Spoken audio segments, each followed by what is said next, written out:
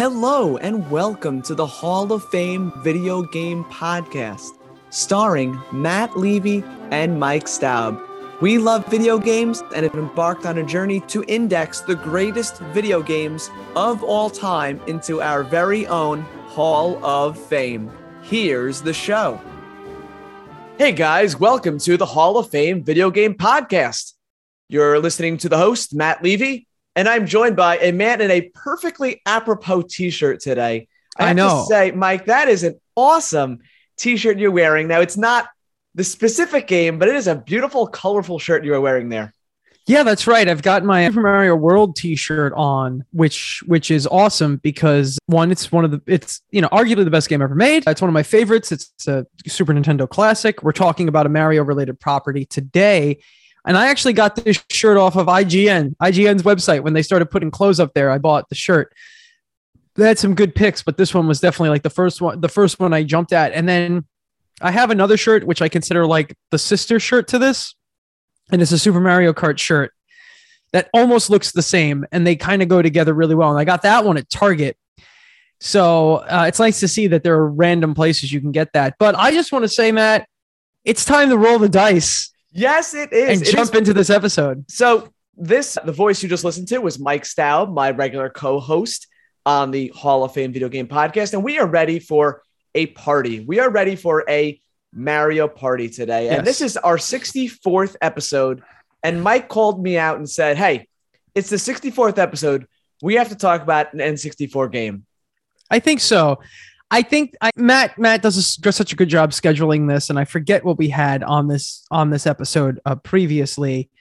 And during our prior episode, we were talking about it being episode 63, and then like in the middle of the episode, I stopped. I'm like, wait, then that means we have to talk about something 64 related on the next episode. And we bounced back and forth what to talk about, and we figured Mario Party might not be like the best like game ever. But I think what made us want to contribute and add it to the Hall of Fame is not just for the original Mario Party. I think it's kind of like a legacy thing. I think it's like the party game thing. I think it's a very unique concept that while there might have been other games that did it before this, they're not as notable. And Mario Party is a series that has gone on to sell very, very well. They continue to make games. The Switch has 2 Mario Party games. I think there's something like 11 or 12 games at this point and a couple of compilations. It's a very unique game. It's a virtual board game, right? That you play with your friends. And at the end of every turn, there's this horrific mini game that you have to play to earn coins so that you can buy stars and then win the party, it's weird, right? Because if someone said to you, oh, I got this concept for a game, it's called Mario Party. And your response is, oh, cool. So what's the deal? And they're like, well, it's a board game. And it's like, all right, I guess that works somewhere. I don't know. Well, it's funny because the original plot, if you want to call it a plot of this game, is that these characters are battling to see who is the true superstar of the game. And there are 6 playable characters. You have Mario, Luigi, Princess Peach, Yoshi, Wario, and DK, and we can talk about the roster, which we've talked about in other games. Sometimes it's random who they pick and who they leave out. But Mike, I think the most important thing you said first was this might not be the best video game ever made. This might not be on a top 100 game list, but it's notable and its importance, and it deserves to be in the pantheon of games that have done things like have a franchise of over 10 titles in it, and this one being the first of that. So yes, being a legacy title, let's talk about this crazy party game that released in North America, February 8th, 1999, was developed by Hudson Soft, which, Mike, are you familiar with Hudson Soft much? I am familiar with Hudson Soft. They made a lot of NES games. They also, Hudson Soft was Adventure Island. The other notable series is Bomberman, which they are known for. Yep. And well. a lot of they worked more closely, like they did a lot of stuff on the NES, and obviously Hudson Soft has made games forever, and now they're very hand in hand with Nintendo. But Hudson Soft was worked very, very closely with NEC and the TurboGrafx. There's a ton of Hudson Soft games on the TurboGrafx, and I believe now they're owned by Konami. I believe that Konami owned by Konami. The first 8 games in the Mario Party series were done by Hudson Soft, But as you said, they were purchased. They're now part of Konami. And as we've said before, Konami barely makes video games. So yeah, let's talk about Mario Party, which I'd say, like a lot of N64 games from this time, was sort of an experimental idea. We can talk about Smash Brothers. They threw Mario Golf in. They threw Mario Tennis in. 64 got a lot of like, hey, what can we do with Mario? Because he's a known character at this point. And I feel like this was like, let's make a board game into a video game. Yeah, and it really works, except for the games that destroy your controller. Mario Party really works a lot. And now there are problems with it. It is a little shallow. The randomness is almost too much at points. But I think there are a few games that are this accessible, this fun right out the gate, and have lasted this long. I have a group of people, a group of friends, there's 4 of us, that it's like we get together at least once a year to play Mario Party. And for years and years and years, it was Mario Party 4. Once we got to 4, we didn't go past 4. 4 is probably the best one that I could think of in the series. I haven't played Superstars much, and I've played Super Mario Party a bit, which is actually a lot of fun, but I do think that 4 is still like the pinnacle of the series. But it's a game that people who aren't necessarily the biggest gamers can get into. It's a fun game to play with 3 other people. You could sit down and have a really good time. It's a really great way to like just kind of waste an afternoon away and get some pizza and some snacks and play some Mario Party. It's also like the ultimate grudge match, trash talking, foul language nonsense that you get out of like N64 style video games. Like this game in Mario Party, the first one, is very, and I say this a lot about a lot of these 4-player party games, but it's very much what the N64 was looking to do with their hardware. It was 4 people on the couch, 4 controllers, ports, sit down and play, get into it in a minute, to the point where like you don't even know most of the mini games when you go to start. And I don't know if there was a training mode for the mini games, like if you could train in Mario Party 1. I know they've added that later on so that you could try it before you play it. But in the end, it's one of those things where it's a really simple, stupid game. The characters are all, like you said, the characters are all notable. Like it's the characters that everybody knows. I do believe that in the original Mario Party, obviously no Waluigi, who would go on to be a very prominent character later on, no Daisy. They've added more characters over time to make Mario Party much more robust. If you go play Mario Party Superstars, or I'm sorry, Super Mario Party rather, you could play as a Boo, you could play as a Koopa Troopa, you could play as a Hammer Brother. I would say the party was a little more intimate Monty in this first game, and they opened that party up to a bit more of his friends and some of his enemies as well. But you're right, Mike. This first game, the focus more so that I think than any other N64 party game was on couch competitive play, because if you played Smash Brothers back in the day, you could still play that one player versus a computer and no one would judge you. If you played Mario Kart by yourself, there's plenty to do still on your own against computer. But this was not one of those games that if you're going to sit down and play it, you're really not going to play against 3 computers. You really wanted to have that true multiplayer competitive experience. I mean, you could, but it wasn't really, that's not really what this game is about. It's about getting 4 players together. It's the interaction. And I think that's what made this game fun, is that you can steal stars from your friends, the random events that make you win or lose, which sometimes had nothing to do with skill, Mike. Sometimes it came down to just like some random event with a roll of the dice where one person would leap ahead of you in the rankings. And when you start yelling at each other at the end over who got these bonus stars, you're like, this person barely did anything. How did they just win the whole game? All right. Yeah, that's something we have to talk about with Mario Party.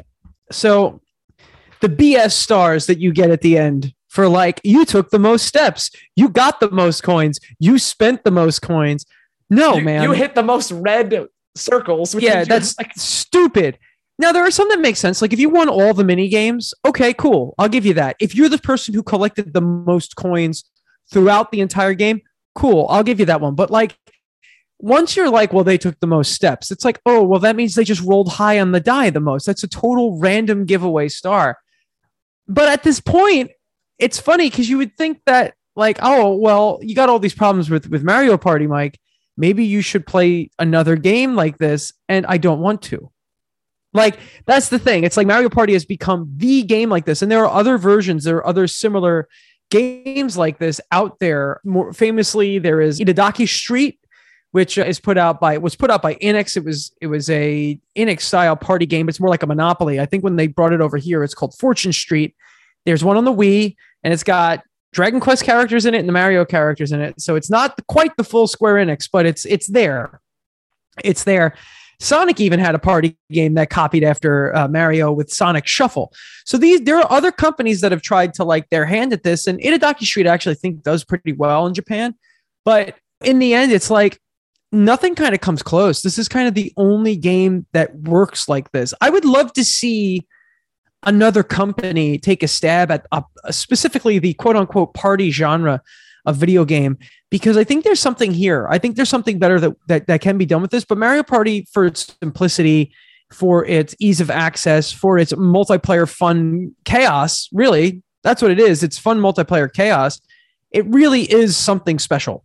Yeah, you're right, Mike. I think it's Ubisoft that published a bunch of board games that you can play on the Switch. I know there's like Monopoly and Game of Life and Trivial Pursuit, and there's a whole bunch of these, and they play well enough. But I would say Nintendo has really cornered the market in the party game.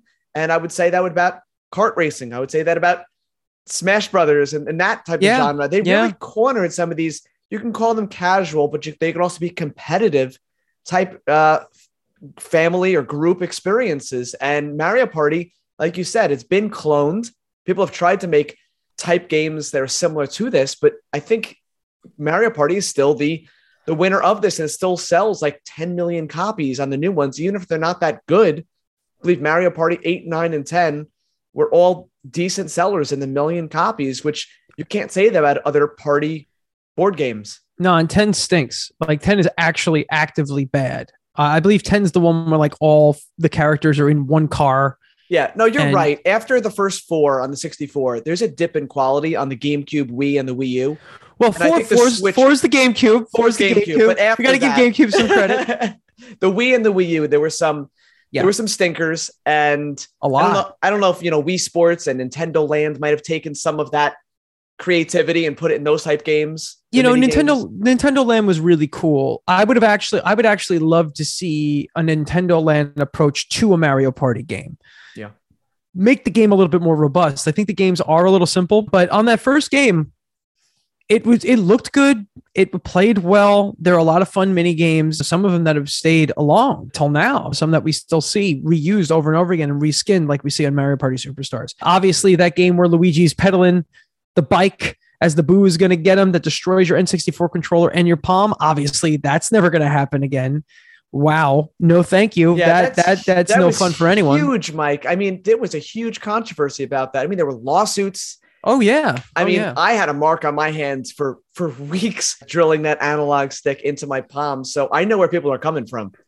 But it was such an original concept in the United States, especially in 1998. And once again, 1998 goes on to continue to be just an absolute murderer of a year when it comes to video games. So it's one of those things where it's like another feather in the 1998 cap for being just so very good. I think we got it 99 in the States, but 98 in Japan. Yeah. I mean, just continues. It continues to be a monster of a game. And as this series continues to come out, it's just a lot of fun. I mean, the sequel came out a year later, Mike. I mean, January 2000, we got Mario Party 2. So there was no slowdown in getting these titles out.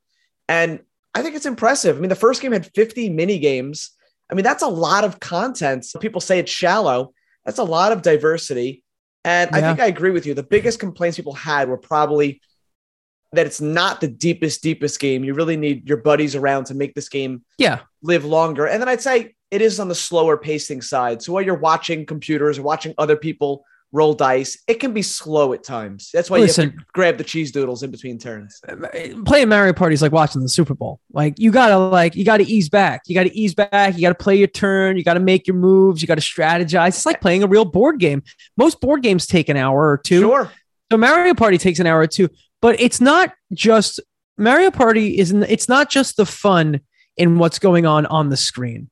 Okay. And anyone who knows Mario Party and is like an active Mario Party player like myself, we know that the game doesn't end there. Okay.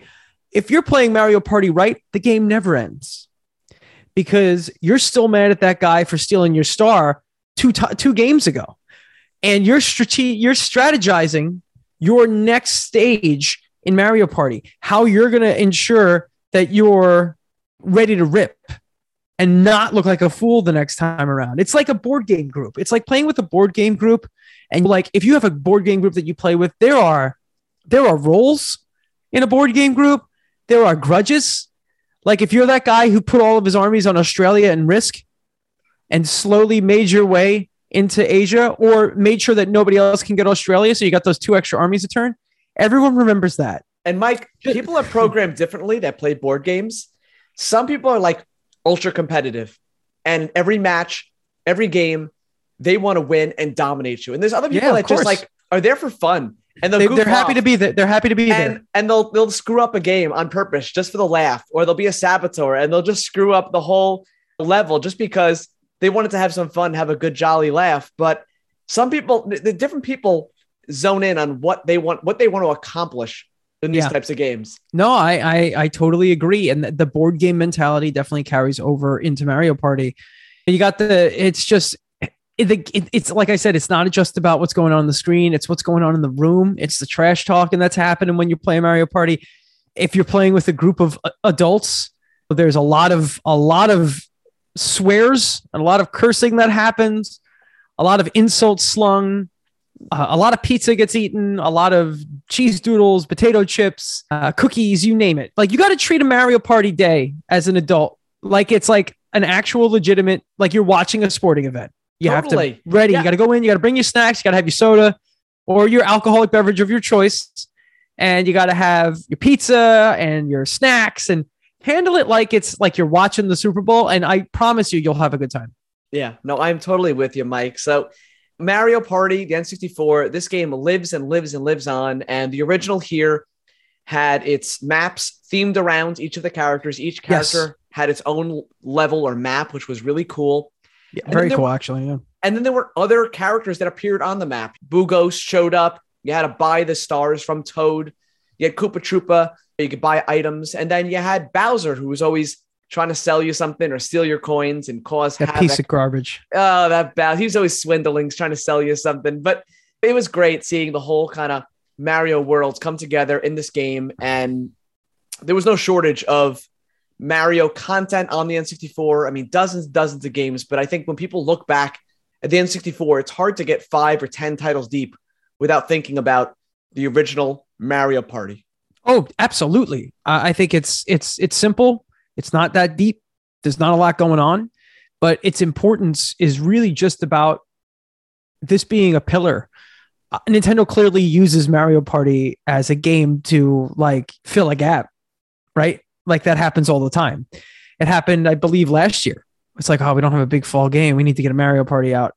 Now, granted, I understand that game development takes a very long time, but at the same time, it's the same merit. It's also one of those things where it's like, they were able to crank out 2 in a year, right? So there's definitely, probably a little quicker to make these Mario Party games than something else, especially if they're reskinning old mini games and stuff like that. So they can get one out and it'll be great. And I'm sure with mini games, they probably have concepts just sitting aside that don't make the cut from one game and they put into the next one. So I don't want to discredit game development either, but I would say these games don't have the development that Breath of the Wild or Mario Odyssey. Yeah. I don't think these are getting the Breath of the Wild development cycle. They might take a year or two. So Nintendo plans it out properly so that this game kind of comes out. It'll sell a few million units, maybe even more because the Switch has sold 100 million units. And it's a great game for anyone of any age. And Mike, they look and sound really good today, where if you play a modern Switch Mario Party, I mean, the polish of Nintendo, I mean, the way the character models, the environments, the mini games, the way they look and sound, it's worth it in that respect. Oh, they look great. I've played a lot of Super Mario Party. It looks really good. Yeah. Yeah, it sure does. So, Mike, I think we will happily announce for our 64th episode, we'll put Mario Party from the Nintendo 64, came out in the States in 1999. We will enshrine it into our Hall of Fame forever and ever and ever. And now I will ask you, Mike, well, what have you been playing?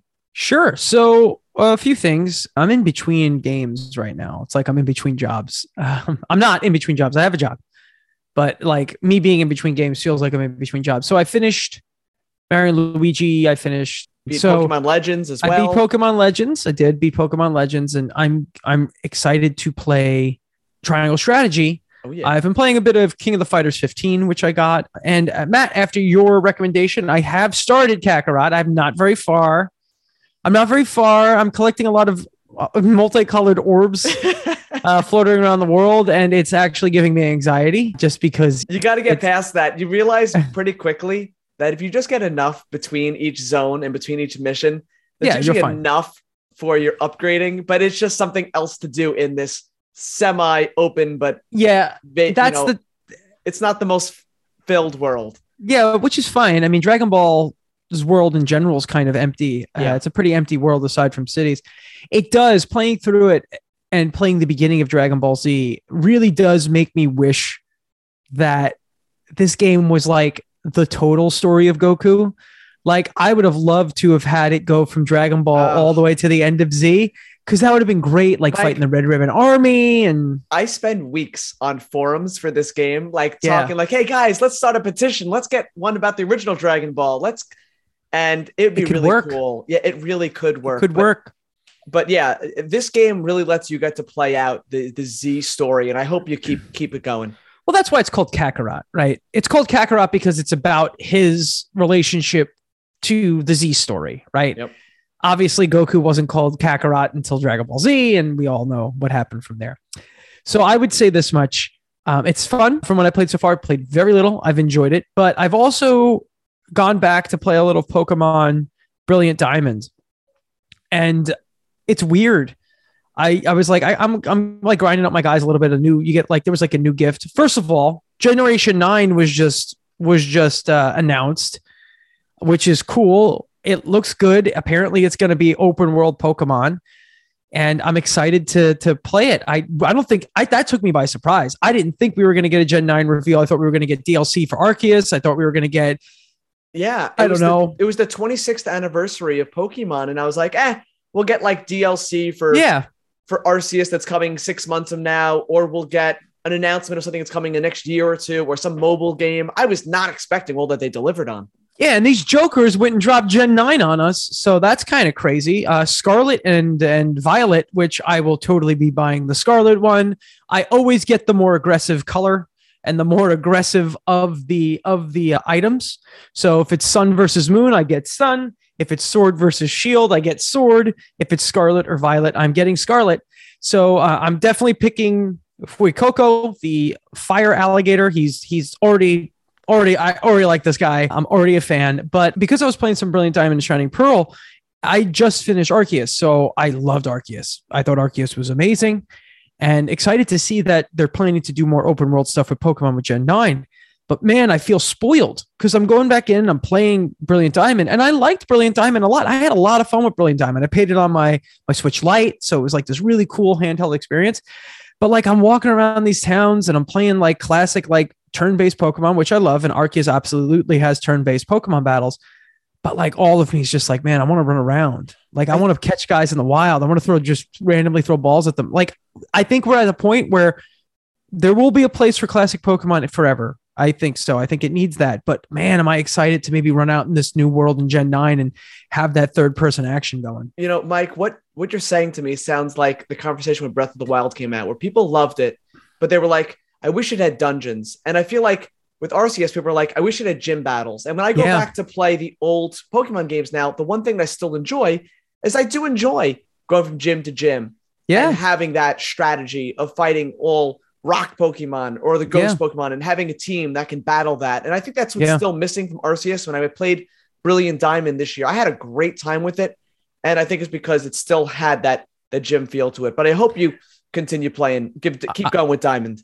I think, I finished Diamond. So I'm just kind of jumping in and like doing the underground stuff because I'm trying to like, have some time to. There's some added stuff after the game you can do where you can catch some additional legendaries. I went around and there's definitely some additional content even after you beat the Elite Four and the champion. Which I love that Pokemon does that. Yeah. But I'm excited to see if Gen 9, if Scarlet and Violet are really the Arceus model plus the classic. I think it's going to be like Sword and Shield 2.0. I don't think I don't it's know, going to man. quite be. They're calling it an open world Pokemon game. They say open world. So I don't know. Because I don't know if they said Arceus was open world when they were marketing it. So I think it might be. A lot of the screenshots look like towns and villages. Yeah, again. that is true. It didn't have the look and feel, but it's still early to say. So it's real early, but we'll see. It's just impressive that we're getting Gen 9 this soon this year. This year, it's also kind of telling. I don't think we're getting Breath of the Wild 2 this year. I think we're going to find out in June that that's been pushed. I don't know if Nintendo can put all those eggs in one basket. Now, granted, yes, I know 2017, they put Mario and Zelda out in the same year, but they were released like 8 months apart. My response to that, Mike, would be that they care so much about their earnings. Yeah, of course. And Q4 technically goes till I think March of next year. So I think they could sneak it into the quarter, because if they don't release Breath of the Wild in a certain window, I think that could hurt their stock and their look at them. Yeah, their fiscal year ends in March. Yeah, so I think they could still get it in maybe after the holiday season. Yeah. And I think they'll still appease the shareholders. I fully think that Breath of the Wild will be a mid-March release of 2023 with a brand new Switch. So with an upgraded Switch model. After Breath of the Wild 1. Isn't that nuts? Nuts. Exactly 6 years later with an updated Switch. Not an OLED Switch. I mean, it'll use an OLED screen, but I think we're finally going to get that Switch 2, Super Switch, Switch Pro. I think that'll come out with Breath of the Wild 2. I think we'll hear about that possibly at E3, but maybe in like a September Direct, because Nintendo's year without Breath of the Wild 2 is already packed for 2022. That seems like a perfect game to release in March, to release along with the new console, to get of those 100 million people that bought the Switch. And this game, maybe it'll work on the regular Switch too, just not as well. Get those people who bought the 100 million people who bought the original Switch, get right out the gate selling 10, 15 million. So we'll see where that goes. But that seems like the business plan that works, especially because they'll emphatically release this Pokemon as like a exclamation point at the end of the original Switch's life. And then they'll spin it into a new upgraded Switch, brand new Zelda, and then we'll move on from there. And it'll make all your old games look better. That's the way to go. It's what they always did with Game Boy, and probably what they'll do with Switch. Well, what are you playing, Matt? Even with just Gen 9 coming out, they'll make 25 or 30 million copies go into people's hands this winter. Yeah, of course. It's nuts.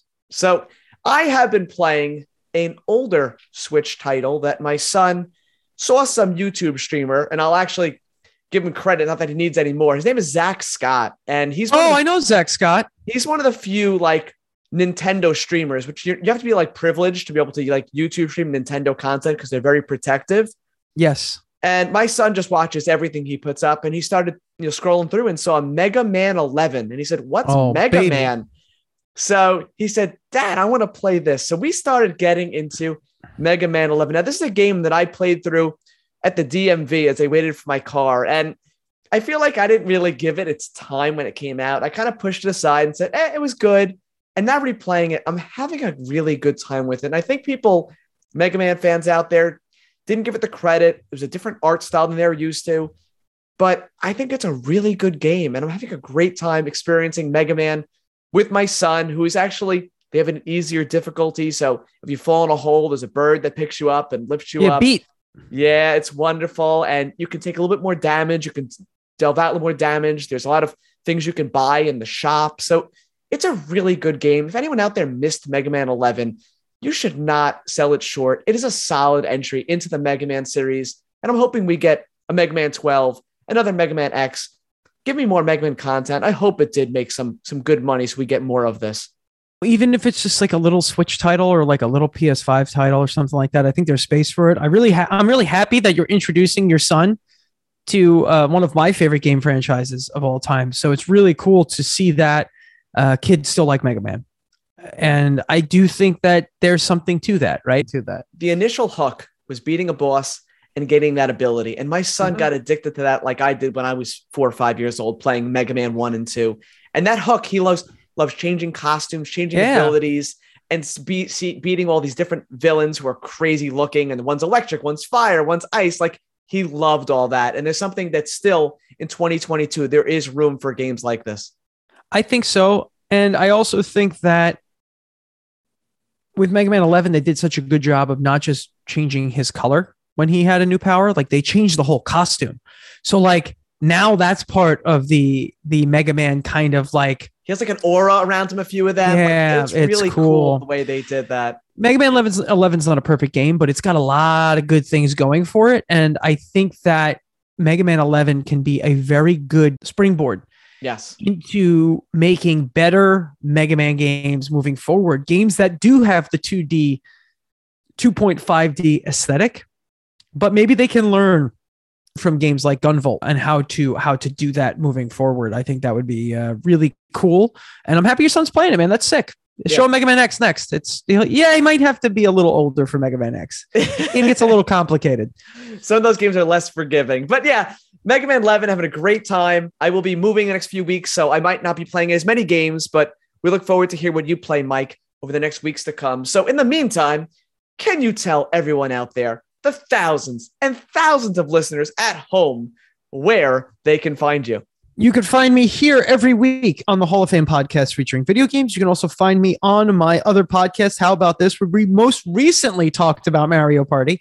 So you can check that out as well. We had some good ideas on what we can do Mario Party in the future. I think Jordan and I both had amazing ideas that you should enjoy. If you're a big Mario Party fan, you can also find me with my band Bad Mary at Bad Mary Band on all social media. And you can also find us at badmary.com.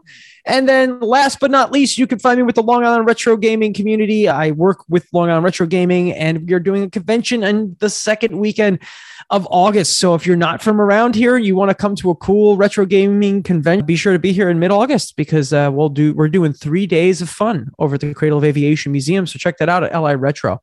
And that's that, man. That's what I'm doing. Really cool stuff. Well, guys, please listen back to our previous 63 episodes of awesome content talking about some of the greatest games to impact the gaming industry. So please listen back, leave us a review, leave us a rating, do all of those good things. And please, guys, come back next week. We got some awesome more games we're talking about. I'm Matt. That was Mike. We'll see you guys next time. Later.